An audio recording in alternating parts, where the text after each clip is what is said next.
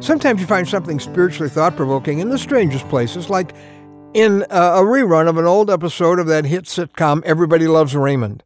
Ray was trying to have that most dreaded conversation of all for many parents, the one about where babies come from. Well, Ray is sitting on his daughter's bed doing his best to get into the subject of sex.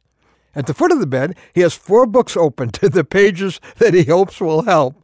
And then his daughter throws him a curveball. She says, "Daddy, I don't care about how we got here." Ray looks surprised and very relieved. "I want to know why God put us here."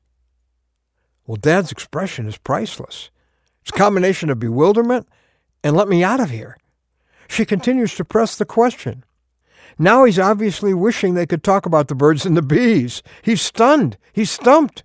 Finally, he fumbles his way into the only answer he can think of. "Well, honey, sometimes it gets, really crowded in heaven, so God sends some down here."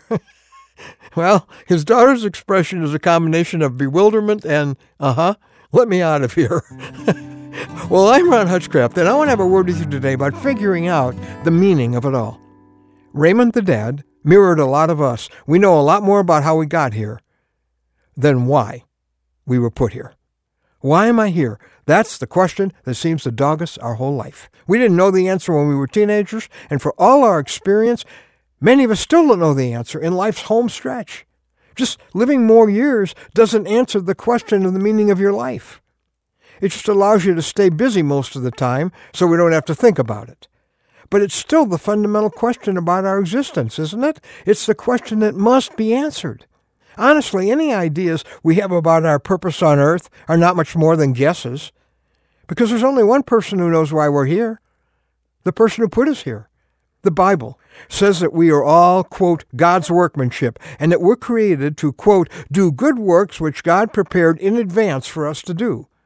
See, you're not random. God made you for a specific purpose.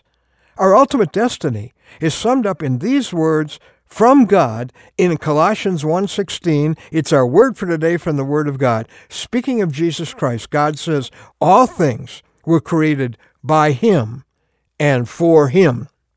Listen, we could put your name in there. There's a blank. So here we go. Is created by Christ and for Christ.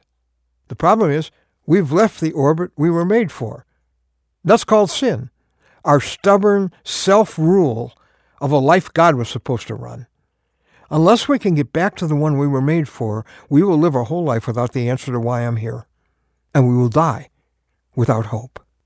But the Bible gives us incredible hope with this announcement. Christ suffered for our sins to bring you safely home to God. Wow.